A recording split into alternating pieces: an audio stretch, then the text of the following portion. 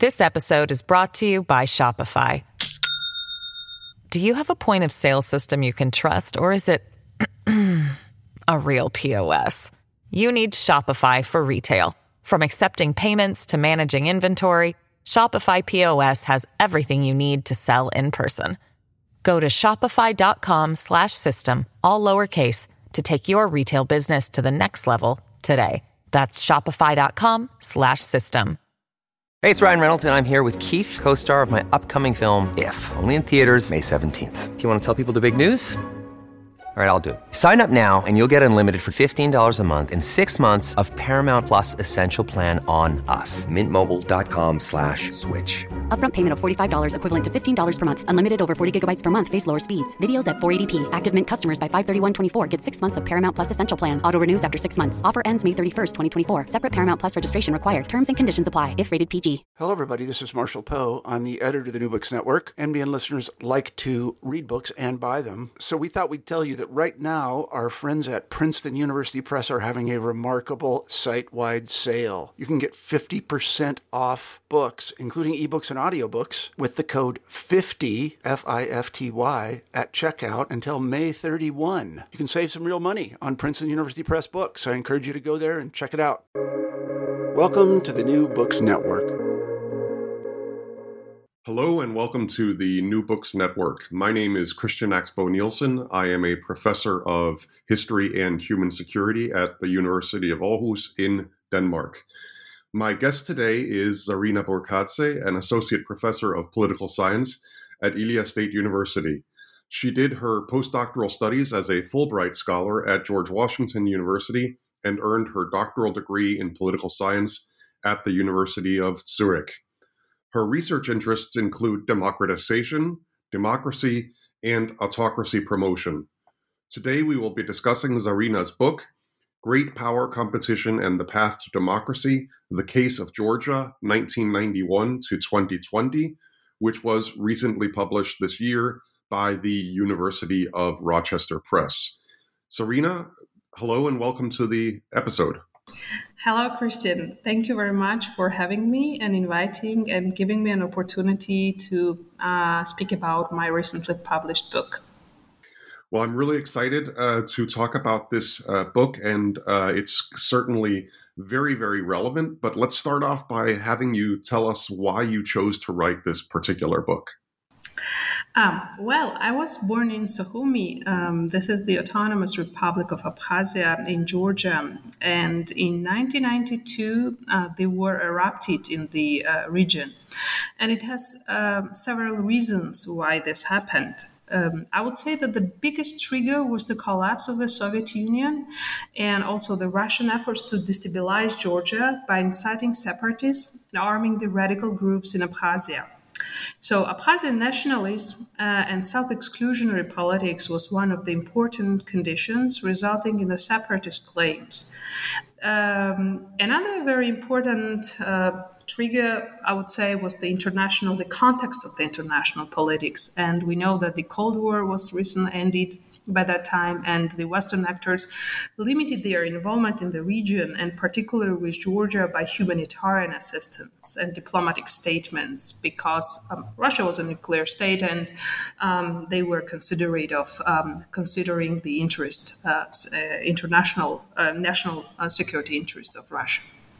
Russia's support of radical groups within Abkhazian political elites resulted in ethnic cleansing of Georgians. And as a result of this war, there were approximately 300,000 internally displaced people. They were left without support because Georgia had almost failing state. So not capable of accommodating the demands of its own citizens, and has experienced the military coup d'etat followed by the Tbilisi civil war. And as a citizen of Georgia, obviously I was interested to study what were the domestic and external causes of such painful democratization. So my childhood memories and observations really was haunting me, and I really wanted to study, to find the scientific answers to these questions, and that was the biggest motivation why I started to write this book. I could definitely detect that when I read it, and I think your engagement in it is very, very clear. But I think that one of the great strengths of the book is also that, as you say in your answer here, that there's very clearly a scholarly, scientific approach to the issue. And I think that you are, in the book, really able to look at each of the issues you deal with from different perspectives. And I enjoyed that while reading the book. Could you tell us a bit about the sources you used in the research for this book? How did you go about framing the research, and what kind of sources did you choose? And were there maybe any sources that you decided or had planned to use but decided not to in the end? Right, sure. Thank you for this question. The purpose of this book is to explain why and how democracy emerged in Georgia. While it is a site of intense competition between the West and Russia. To explain this causal pathway and test my theoretical assumptions, I collected archival materials which included agreements between United States and Georgia, also between Georgia and Russia, and newspaper articles, interviewed experts on the countries of Georgia, Armenia, Azerbaijan, Moldova, and Ukraine. Armenia, these countries, other countries, Armenia, Azerbaijan, Moldova, and Ukraine is very important because there are some variants of great power competition, and also great power competition influences their domestic politics. And I also wanted, after comprehensively studying Georgian case, to really give the insight and outlook what is happening in those countries to make some comparisons. So, and the final chapter of this book really speaks about these dynamics. I also interviewed diplomats, politicians, journalists, and the representatives of society organizations because they are the key decision players, makers, and also actors of the process of democratization. I studied and analyzed this data from 1991 to 2020. So in order to find any variance in the behaviors of external actors and also domestic actors, how they respond to these incentive structures. And I analyzed materials on the pre-war period as well in Abkhazia from 1989 to 1992. So newspaper articles mainly, I chose to research this topic qualitatively in order to explain how the macro variables are translated into the micro actions and guide the behaviors of local elites and societies to form democratic rule. And I wanted to give this very deep and thick understanding and explanation of how these processes are evolving in the case of Georgia. So this is the sources and the methods I used to answer my research questions in this book. Terrific. Can we perhaps start, now that we'll dive into your book, by summarizing Georgia's trajectory since it attained independence from the Soviet Union? What are, in your opinion, some of the major milestones of the past 30 years that you identify in the book? As I mentioned, Georgia's political trajectory since independence was quite hectic. And it was marked with two separatist conflicts in the autonomous republics of South Ossetia and Abkhazia, and Tbilisi Civil War. First democratically elected president Zviad Gamsakhourdia, who was a dissident, and I would say that he had no political experience, and it was normal due to the post-Soviet legacies. He was overthrown by the military council. The recruitment for the government positions was based at that time on personal relations, and regaining independence required creating constitutional rules, defining system of governance, and gaining knowledge on many aspects of governance, including refining bureaucratic structures and learning how to build viable political parties free from personalization. So that was quite a difficult task without external democratic support. And I mentioned that at that time, Georgia was not the biggest recipient of democracy promotion assistance. Rather, it was limited with humanitarian assistance to tackle and to deal with refugee and IDP crises.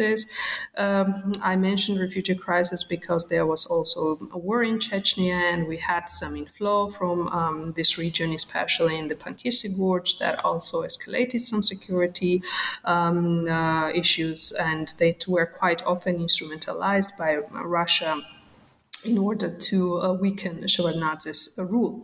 So fighting communist rules brought some experience, obviously, to media actors and also to dissident movements that were then later on positioned as civil society organizations and more precisely as the human rights defense organizations. But most important rebirth of these arenas, media and non-governmental organizations, which is very important part in the process of democratization. Without these arenas, it's impossible to speak about any institutional basis or any consolidation of democracy. So they started this rebirth when they received substantial external support and assistance, and primarily from the United States. So first projects of the U.S. democracy promotion focus on humanitarian assistance and then aiding Georgian counterparts in building electoral systems, because elections are the basic minimum to qualify and to be a democracy, right? Founding elections in Georgia was the most free and fair. And when I asked to my participants of the research observation when I did and when I interviewed the interviewees, the answer was that how they explained why these first founding elections was the most free and fair in our history, that the quality of founding elections was positive and quite high because Georgia was going to establish a new state, and none of the actors involved in this process, and including the population, had no right to miss this chance. People overwhelmingly voted for Gamsakhourdia because Gamsakhourdia was an uncontested candidate. He was a nationalist leader, and obviously he, to some extent, used this nationalist discourse to mobilize the voters in the absence of real democratic institutions. That was also obviously some kind of problem in this process. However, for the communist intelligentsia and the elite group that was aligned with Russia, Gamsakhourdia was unacceptable. Khedrioni, this is notorious paramilitary group, staged military overthrow, and Gamsakhourdia left the country. Initially, president and his family went to Chechnya as he had a friendly relation with the first Chechen president, Johar Dudaev. Gamsakhourdia returned in the West Georgia, where his electorate were regionally concentrated. However, he died under obscure circumstances, and even now, the reasons of his death is unknown. Some claim that he committed suicide, some claim it was the politically motivated assassination of the first president. So the military council invited Shevardnadze to rule the country. Shevardnadze had close connections with the West and Russia because his international reputation was quite important, in the sense that Shevardnadze was the former foreign minister of the Soviet Union, and he played a huge role in the collapse of the Berlin Wall, and the collapse of the Soviet Union. And despite this high international reputation, he had very good relations with Baker, with the Genscher, with Demirel from Turkey. And so these are the foreign ministers of these countries now. And these three countries were actively involved in institutional building, especially Turkey and Germany helped a lot Georgia in building the military capabilities at the very early period of our independence under Shevardnadze. But his reputation didn't help him much in relation with Russia. He really tried a lot. He had this experience being as one of the communist leaders and knowing the cogs and wheels of the institutional setting of the how Soviets ruled at that time. And this reputation did not help to avoid the war in Abkhazia. contrary, when I was studying the archival materials, I found one of his interviews where he says that Vice President of the Russian Federation threatened Shevardnadze to send planes up if Georgia did not join the Commonwealth of Independent States, which might also contribute to the end of Abkhazian War. And Russian troops were participating in the escalation of hostilities in Tskhinvali region, and there was a rocket attack on the region after the ceasefire agreement. So there was quite constant violation of ceasefires or any agreements that was concluded between Shevardnadze, Georgia, and Russia. And even more, one of his security ministers, planned and executed the attempt of terrorist attack against Shevardnadze. And that was, I would say, the awakening of Shevardnadze when he started to think to deepen the ties and connections with the Western countries and to formalize these relationships with NATO, with European Union, and with the United States. So under Gamsahurdi and Shevardnadze's first term, the Western external actors did not have close political linkages with the Georgian elites, but slowly Shevardnadze started to develop these links. And now, in the case of Georgia, great power competition began in earnest when Western democratizers entered the political space during Shevardnadze's second presidency. So Shevardnadze consolidated his power vertically to counter the military council. So after isolating the militaries, I would call them not militaries, but rather paramilitaries from the political landscape, Western democratizers advised Shevardnadze to adopt a new constitution and define new rules for balanced power sharing mechanisms. Shevardnadze used tax authorities, security services, prosecution, and the courts to neutralize domestic rivals. And these agencies were instrumental in political decisions of his government and often used against the media, opposition, NGOs. So the government repression against the media split his own ruling party between the reformers, supported by Western actors, and retrogrades loyal to authoritarian regime. And here I also want to mention the fact that this division also ran along the lines of foreign policy. So where Georgia needs to be stand, with West or with Russia. So these two reference groups always are quite visible in the Georgian politics. In 2003, the success of the Rose Revolution against Shevardnadze's regime was really embedded in a set of circumstances. That includes a popular demand for change because the state institutions was quite irresponsive towards the citizens' demand, and we had high level of corruption at that time. Government incapacity to respond to other challenges, and decisive role of the media. Somehow, in the context of Georgia, media can be seen as an instrument and as a key actor of democratization. So, and even some politicians claimed during the interviews that without media, the political temperature could not be as high as it was during the Rose Revolution in Georgia. The support of external actors was a significant addition to this anti-regime mobilization toolkit. And the political and media realities changed dramatically under Saakashvili. So Rose Revolution happened. It was quite successful, peaceful regime change. He mobilized the political system, new president to reduce inter-party fragmentation and oppositional capacity. The domesticated opposition emerged. The bureaucrats and the rule of law actors were allied with the president for several reasons. First, Saakashvili was the winner of the revolution and real leader of the Rose Revolution. Second, the government was effective in eliminating endemic corruption and also the informal rules of interest groups.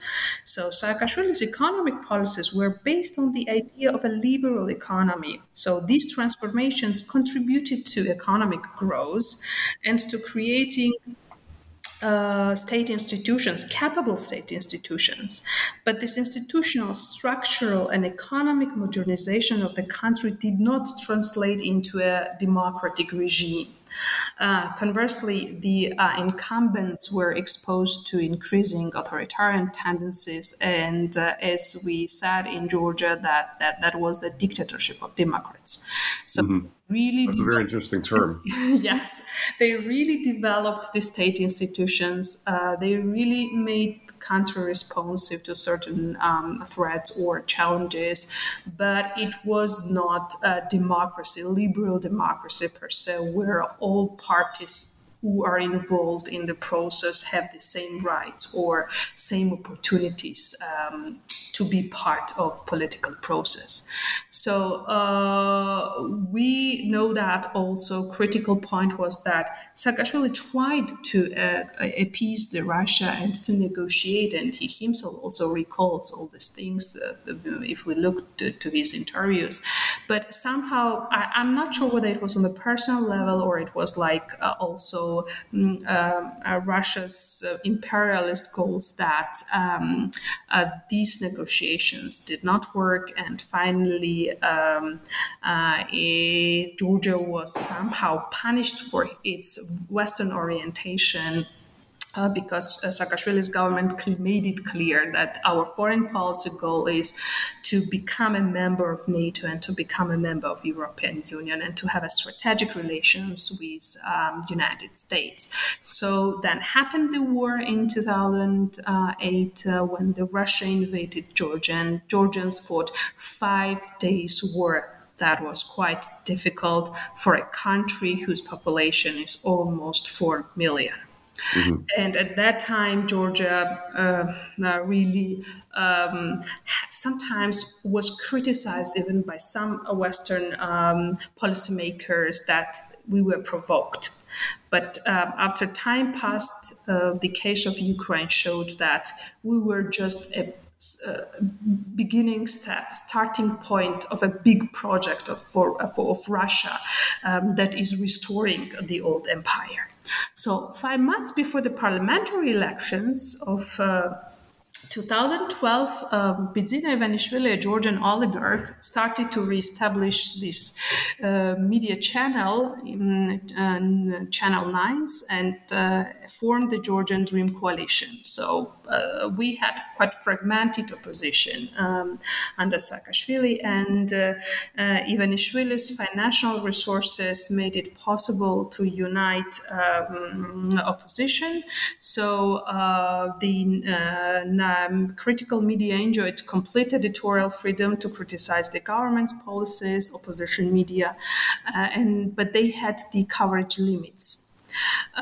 So they only could reach the audience within the confines of the capital city. So to widen the coverage area, the non-governmental organizations and media launched this campaign Must Carry, Must Offer to pluralize media content to reach the audience in the regions of the country. So during the pre-election periods and afterwards as well. So this is very important in order to mobilize the voters and to increase the electoral, the opportunity to win in elections. So as a result of this policy, Must Carry, Must Offer, the opposition media gained the right to broadcast across the whole of Georgia. And also here I want to outline the special role of EU and US ambassadors.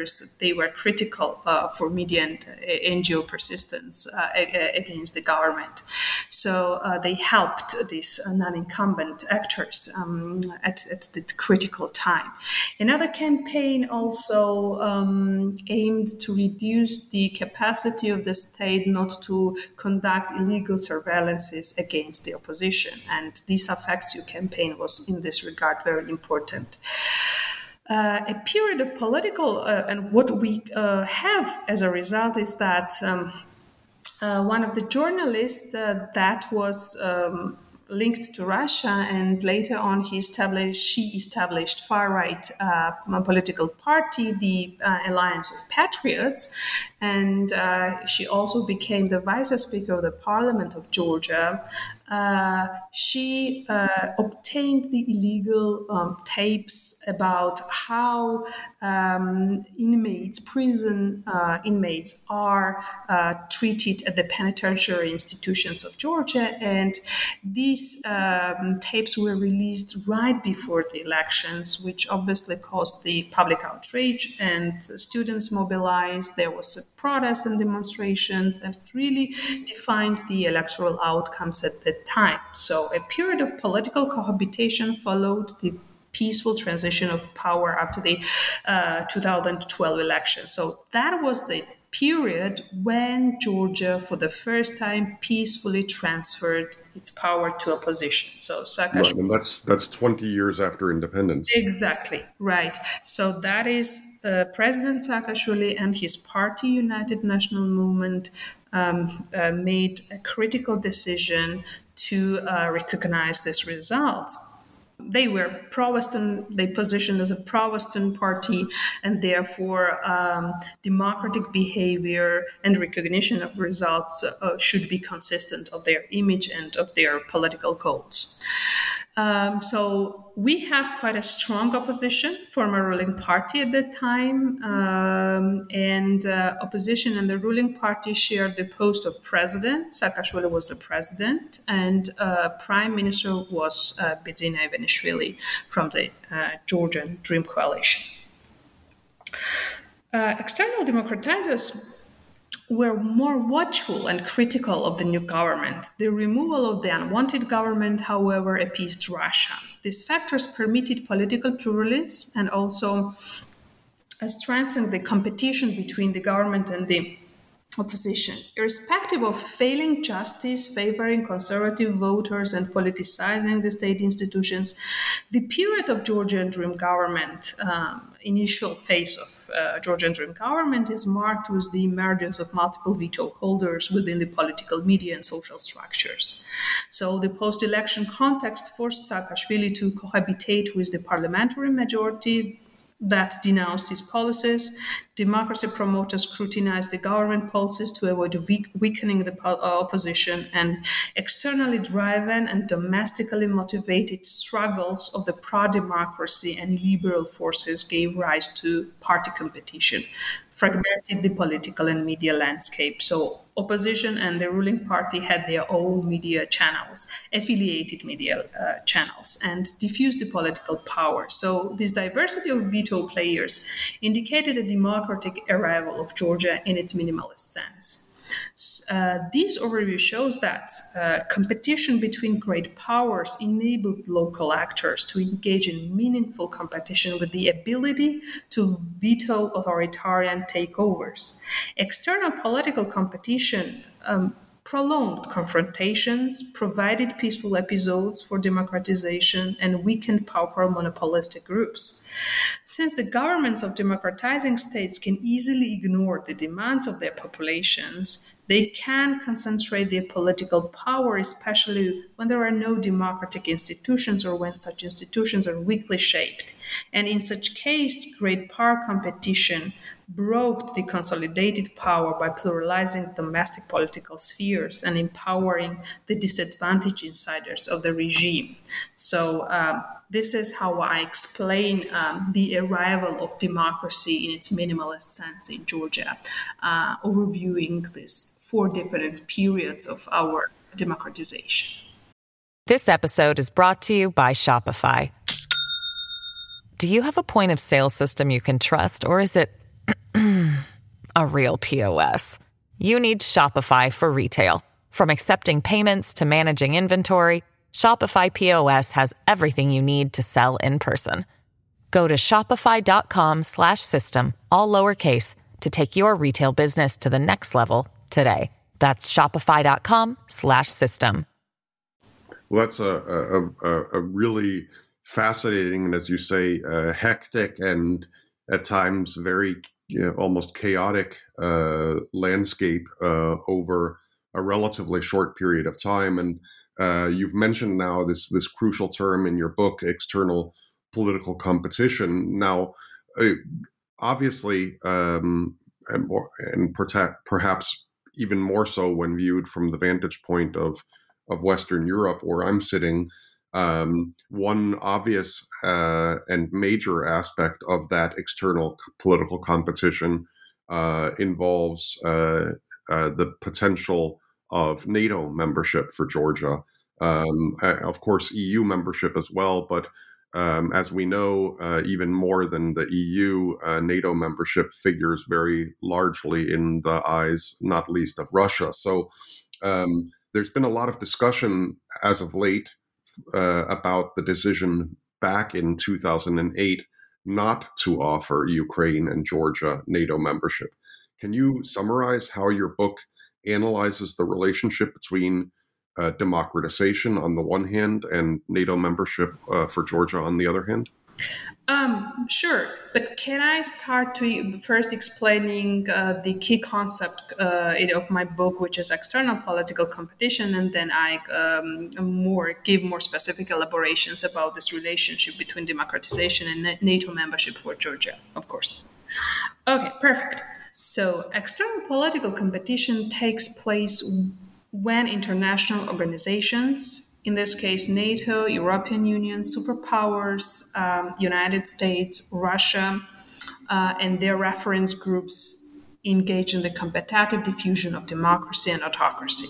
So external political competition is a deliberate act to promote competing strategies and target domestic actors at the same time. So this form of political competition has three dimensions. First is that nature of the actor. So whether as an external actor I promote democracy or I promote autocracy, what is my strategic goal in the target country? Second is the intensity of competition, which varies depending on the capabilities and strategic interests towards target countries. Let me be more clear here. Let's assume that China has its strategic interests in Georgia, but its interests are different from those that China has with regard to Taiwan. So we need to be also cautious about this intensity of competition depending on the region. A third is that the nature of instruments. So what kind of instruments competing external actors use to leverage the domestic political processes? So generally these are political levers, these are diplomatic levers, these are human-based levers that also I use this term reference groups. These are energy levers, these are economic levers to somehow influence the decisions of domestic actors. And obviously military levers, which is the most harsh and most brutal way to subvert processes and prevent unwanted forces from coming to political power. So now let me tell a little bit about my argument in this book, is that great power competition can distribute political power in a way that causes democratic regime to emerge. So how? It does. The integration of authoritarian and democratic actors into the process of democratization reduces the chances of a state being violently overthrown. So inclusion also restricts authoritarian actors, when the elimination increases the possibility of violence. So we have these table episodes to take or make or implement very important democratic reforms.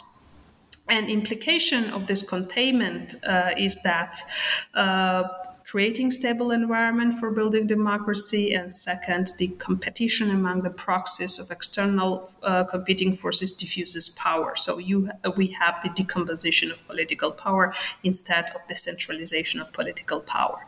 As a result, diverse set of actors can be empowered within the political and social layers. So we have multiple veto holders. And this pluralizes local spheres, creates opportunity for lengthy negotiations, imposes mutual constraints on the actors from all sides. So this is the mechanism through which competing pressures are effective in curbing the unwillingness of domestic actors to democratize. So let me go back to empirics and recall Shevardnadze. Shevardnadze was a communist leader, but paradoxically, he adopted democratic policies because of the constraints he faced from Russia and threats he faced from Russia. So he needed to be to build this partnership with the Western actors. So external political competition thus pluralizes the societies and checks their powers. Also, external support helps the contending groups participate in political decision-making and offers the promise of not becoming permanent losers. It's quite painful in transitional regimes not to have guarantees. It increases uncertainties. It also creates quite stalemate situations, and therefore having a guarantee, it makes possible regime change, but obviously regime change does not mean that in a day we can create democracy. So with this sense of confidence, a peaceful environment for building democracy and constructive struggle becomes possible. And democracy is all about struggle, all about competition, obviously at the beginning of the process. The involvement of democratic great powers to empower more democratic forces within the polity is essential for the process of democratization, because by creating incentives and instituting a set of democratic rules, authoritarian tendencies are vetoed. I mentioned this beginning of a period, very hectic period with the wars, with the civil war, with separatist wars, that the external actors, democracy promoters, were not present at the political space of Georgia, and only dominant actor was Russia. And we have seen the regime quality at that time and afterwards. This is why it's important that the democracy promoters be present, and their role is very critical in this sense. The pro-democracy forces prevented two successive regimes, of those of Shevardnadze and Saakashvili, from consolidating their authoritarian powers. And these pro-democracy forces mobilized in response to the pro-authoritarian veto holders that are linked to Russia. So competitive pressures also provide the feasible efficacy of sanctioning mechanisms against local actors. For instance, Russia's involvement in Georgia's politics both reversed and motivated the process of democratization.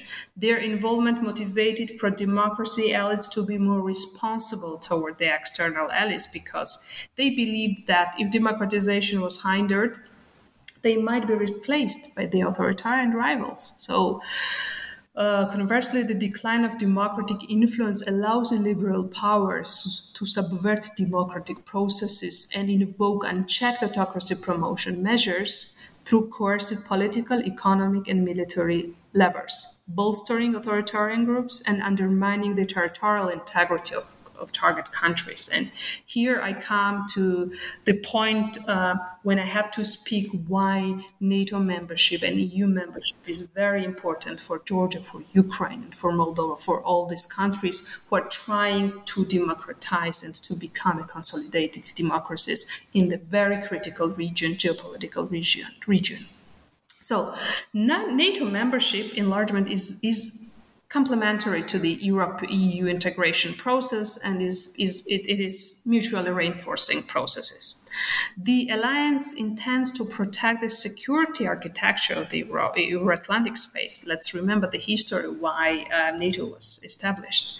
But some cracks, as you mentioned in your question, appeared in 2008 between European skeptics. I call European skeptics those countries who started to postpone or somehow stall this process of integration of Georgia into North Atlantic structures. And the different ideas had U.S. foreign policy makers regarding NATO enlargement policy, and there was some inconsistencies between perceptions and views how this process should evolve. But what I believe, as a scholar and as a citizen of Georgia, is someone who is sitting in Tbilisi and someone who knows and experienced the Russian aggression, is that not giving NATO membership to Georgia and Ukraine in 2008 was a strategic mistake. We are all humans, policymakers, and we make some mistakes, obviously. This is part of the process. Georgia militarily, why I think this is a strategic mistake? Georgia militarily confirmed all NATO standards. We were the biggest non-member contributor to the NATO missions. We can argue about Georgia's quality of democracy. However, let's remember other NATO members when they joined the alliance. Example, Albania, or back in history, Turkey. Turkey is a critical actor, regional actor in the Black Sea region, right? We can debate and say about the quality of their democracies as well, but they are the members of the NATO. These decisions were made out of security concerns and strategic calculations at that time. Thus, denying NATO membership to Georgia and Ukraine lowered the level of competition and encouraged Russia to attack these states in 2008, in 2014. Moreover, we had the reset policy before the Crimean annexation. And I understand the rationale behind these ideas and these policies that the Western actors want to integrate Russia into the European structures, to be considerate of their strategic and national security interests, but it does not help because we need to also understand what is happening inside the Russia. And recently we have seen that Ukraine was attacked and invaded by its neighbors, something that I had the sense that the history was coming back. So such decisions also undermine the credibility of promises made by these international organizations and put in the advantageous positions autocracy promoters. And unlike external democratizers, autocracy promoters, here I mean Russia, they are successful during periods of political instability because the chances that desired forces will come to power are high. Let me add one argument here as well. NATO enlargement is not a key cause why Russia attacked Ukraine. This aggressive behavior may be explained by, as I mentioned, by internal processes within the political and military structures of Russia, as well as those policies facilitating economic and energy dependence of the European Union on Russia. Perhaps Western foreign policy makers, I will be here repetitive, but thought to contain Russia through inclusion, but they lowered their competitive edge in doing so. Democracy promoters should increase their engagement with democratizing regimes rather than retreating from them. For instance, NATO membership for countries such as Georgia means safeguarding their security through a collective defense. So if we do not have basic conditions, we do not have statehood, it will be very difficult to speak about consolidating our political institutions democratically. So here I think that Russian factor is quite important, but this is not about per se NATO membership, but about what is happening inside the political regime of Russia, and they're ambitious to restore the old empire. Right. Now, you've already mentioned the EU, and there as well, of course, we don't have an offer of membership, though there has certainly been also some discussion of it, both in Georgia and within the European Union. You write in your book that you cannot, of course, given that there is no offer of membership, really test the efficacy of what we call conditionality. That is the kind of the carrot and stick approach where candidate members are supposed to be motivated by the prospect of EU membership to actually undertake domestic economic and democratic reforms. So could it conversely be argued that the absence of a realistic prospect of Georgian EU membership caused Georgia's liberal elites to overcompensate compared to, say, some of the Balkan elites who have felt in a way more privileged or certain of being offered EU membership by the sheer virtue of their, let's call it, closer or better geographical placement vis-a-vis the EU? Yeah, that's an excellent question. Thank you for this question. So, conditionality was indeed a defining factor for the democratic transformation of post-communist states. Poland, Hungary, given authoritarian rivals were unable to provide countervailing resources. Well, this is the underlying argument that is offered in the literature. At that time, Russia was quite weak and more busy with its own domestic affairs, with the war with Chechnya and so on and so forth, and also economic problems in 1998.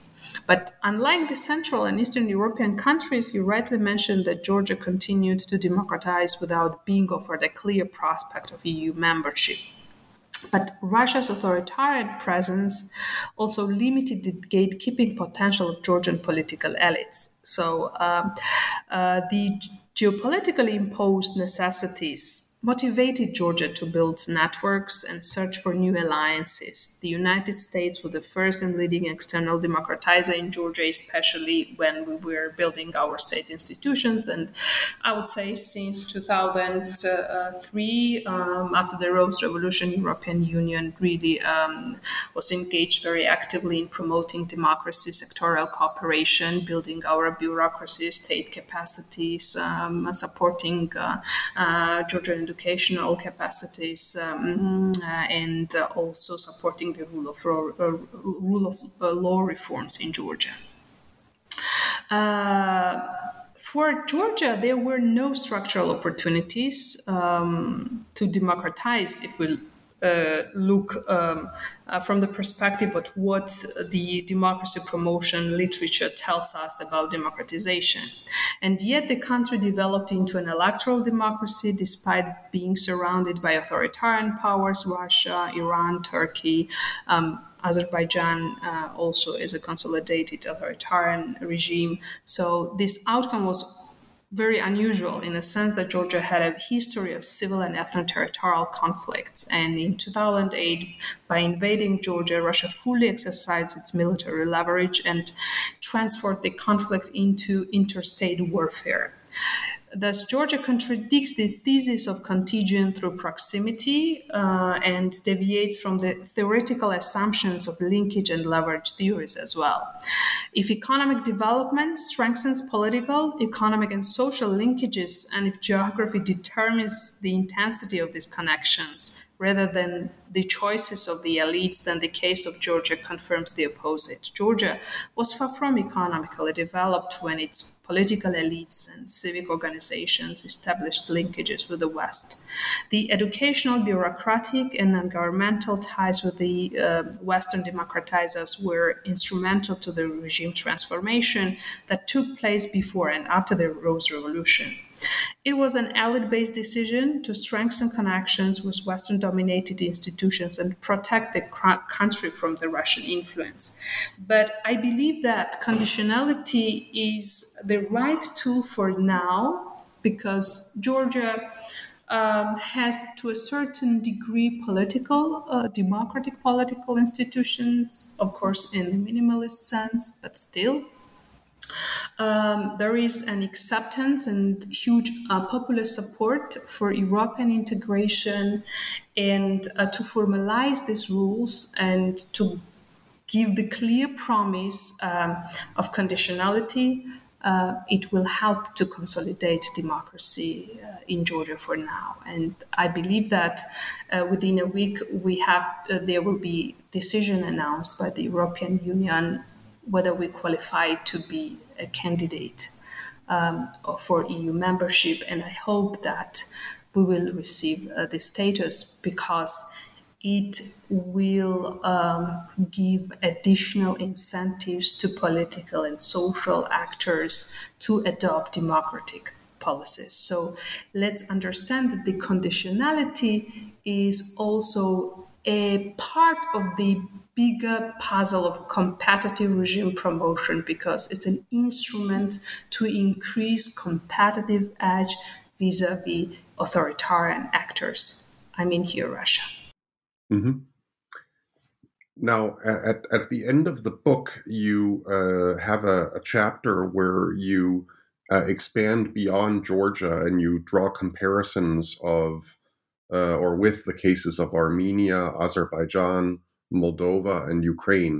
Can you briefly share the highlights of these comparisons? Sure. Armenia, let me review all of these cases in a way to give the idea how, to what extent the great powers were involved in their domestic politics, and to what extent their internal elites were open and receptive to these pressures. Armenia and Azerbaijan had a low intensity of great power competition. Armenia's relations with Azerbaijan and Turkey is quite complicated, and this forced Armenia to be more dependent on economically and politically on Russia. So recent decisions by Prime Minister Pashinyan gives hopes that Armenia will accelerate the process of democratization, but it did not show strong EU aspirations, because Armenia is the member of the Eurasian Union and never considered to become NATO member because of Russia's resistance and because of Turkey. However, a recent position of Russia in the case of Nagorno-Karabakh conflict showed that Russia can't be a credible partner for Armenia.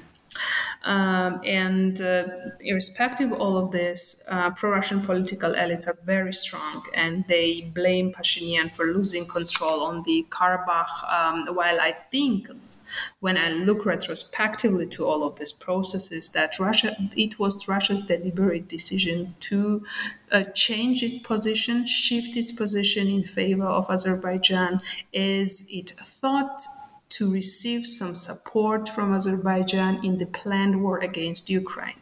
Azerbaijan is a very important country in this region. It has huge energy resources, and it can, I hope that Azerbaijani political elites will use this period, with this critical time, to formalize the relations with the European Union and to benefit more, in a sense, of developing their political regimes towards democracy. Azerbaijani political elites did not receive democratic assistance until 2001 because of Nagorno-Karabakh war, and only since the Iraqi war it gained geopolitical importance. However, Azerbaijan remained neutral in relation with other superpowers, because he tries not to somehow irritate any of those, either Turkey or Russia or Iran. And if we look to more, let's say, countries which are right on the border of Europe, for instance, Moldova, is somehow similar to Georgia with regard to its ethnic and political divisions at the domestic level. These divisions ran through the political parties and defined their positions regarding foreign policy issues. But unlike Georgia, Moldova was selective towards external democratizers. It never expressed willingness to join NATO. It's announced neutrality. But we have seen that this announcement by Moldova to be neutral does not help him, does not protect it from Russian aggression. And contrary, several months or weeks ago, there was Moldova, the region of Transnistria, there were some escalations and the signs of that Russia may also potentially invade Moldova.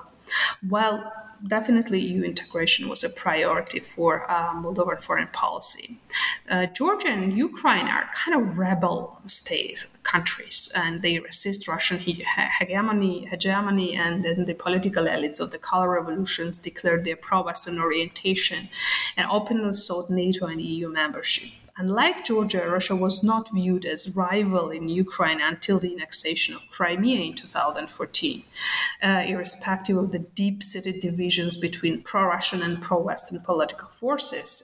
Here, I mean Yanukovych's pro-Russian efforts to dismiss Ukraine's deal with the European Union, aimed at removing pro-democracy political elites from the political institutions and destabilizing the environment. So Ukraine is also strategically the most important for Russia, because disintegrating Ukraine for Russia means that it can easily do the same with other post-Soviet nations to restore the empire. If we look back to history, my sense was when all these processes were evolving in Ukraine that Putin wants to replicate the policies of Stalin somehow. Putin expressed grievances regarding the collapse of the Soviet Union, as Russia was deprived to pursue the politics of domination over these nations. And I think that sometimes scholars underestimate these feelings, grievances, and nationalist-minded dictators who violate all international laws and try to undermine the liberal world order.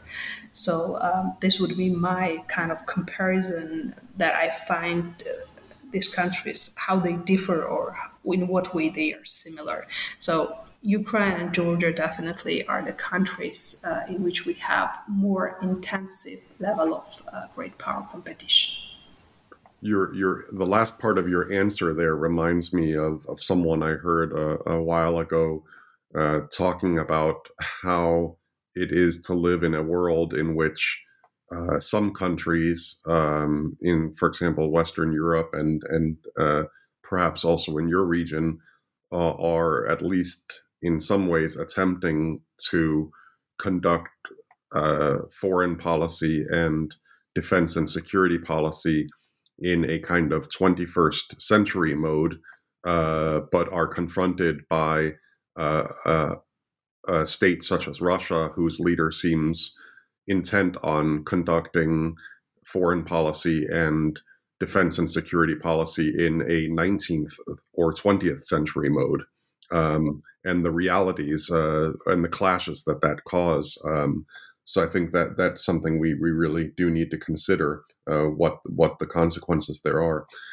We're going to need to wrap up here, but I want to just come back to Ukraine, since that is obviously what is all on our minds now, and I'm sure that is the case in Georgia as well. So for the final question, could you speak a bit to how the war in Ukraine, as it's evolved since February, and we of course both know that it's a war that we need to remind ourselves has been going on since 2014, but in its current kind of full-fledged iteration since February, what effects or consequences of the war in Georgia can you identify? And in particular, I'm of course curious as to whether any of these consequences of the war have caused you to reconsider or modify the conclusions that you present in your book, and how the war has affected Georgian public opinion with respect to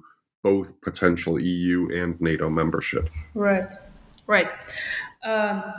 Well, this war is unjustified, unprovoked. We all know that. After defeating fascists, we see that the dictator, here I mean Putin, brings the history back. We have seen that Russian elites openly express their intent to eliminate Ukraine as a nation and disintegrate its statehood in the most brutal way. And then let me here quote Article 2 of the UN Convention on the Prevention and Punishment of the Crime of Genocide, that states that any acts committed with intent to destroy, in a whole or in part, a national, ethnical, racial, or religious group, as such killing members of the group, causing serious bodily or mental harm to members of the group, or forcibly transferring children of the group to another group, is an act of genocide. And after reading this article, we as someone who on a daily basis is watching what is happening in Ukraine and what processes are unfolding, we're just we're experiencing and watching that these acts of genocide are really happening in the war crimes in Ukraine. Georgia experienced several times Russian aggression. I mentioned in 1990s, its population has been ethnically cleansed by Russian and separatist forces. And organizers and perpetrators of such acts were not held responsible in case of Georgia because at that time we did not have such public visibility as it happens right now in Ukraine. After Georgia, there was a Chechen war where officially 43,000 children were killed. And what is my suggestion is here, I'm not sure if this is a correct word, but the West should be consistent in its economic, military, and political support with Ukraine, Georgia, and Moldova, and this involves integrating the states into Euro-Atlantic structure. So the part of the question, when you ask me whether I want to refine or somehow change my mind whether still I think that this country should be the members of the European Union or NATO. Yes, they should be the members because Western actors should increase their competitive edge. They should not be reluctant to such violations. Otherwise, yesterday it was Georgia, today is Ukraine, and tomorrow there will be some of the European states. So Georgian case was not visible because we are not right on the border of the European Union. And at that time, it was quite more convenient to blame small state like Georgia in becoming provoked or involved in this military aggression of Putin. So we understand the NATO and EU integration as a guarantee to be safe from the Russian aggression. I am telling it as a citizen of a nation whose population is almost 4 million, and sometimes our behaviors at the social levels are guided by our survival instincts as well. So the status of the EU candidate should be granted to Ukraine, Georgia, and Moldova to leverage better the democratic consolidation of their political institutions. But we could not speak about consolidation of democracy without statehood, which is at risk, and it is at risk from Russia and by Russia. On that note, and I think you mentioned also, of course, the issue of war crimes, crimes against humanity, and genocide, and there, of course, there will doubtless be a long chapter that has yet to be written of both national and international prosecutions of atrocities that are being committed in this war. As indeed, as you know, there are both national and international efforts looking at those atrocities that were committed during the war between Russia and Georgia back in 2008. This has been a really interesting discussion. I think listeners will have gotten more than an appetizer of what awaits them in your book, which is multifaceted, very detailed, and has a lot of theses, which, as you show in your final chapter, are relevant not just for Georgia, but for other countries in the former Soviet Union, and I think also farther afield. So I want to thank you, Zarina Burkadze, for joining me today. We've been discussing Zarina's book, Great Power Competition and the Path to Democracy, The Case of Georgia from 1991 to 2020, which has been published in 2022 by the University of Rochester Press. Thanks again, Zarina. Thank you, Chris. If I may add some also a little summary and some conclusion here. There is no universal map showing us how to transform a nation into a better democracy because every nation takes its own unique path. But what I tried to show here in my book is that external democratizers should view autocracy promotion as a challenge and an opportunity to pursue a countervailing strategy of democracy promotion while checking local democratic elites and preventing them from abusing their power. So this is really one of the passes that can lead us towards democracy. So thank you very much for giving me opportunity to speak about my book, and I hope it will be interesting for other researchers and for readers generally. Thank you. I'm sure it will, and thank you again. And I encourage all of our listeners to have a look at this thought-provoking book. Thank you, and join us again in another episode of the New Books Network soon.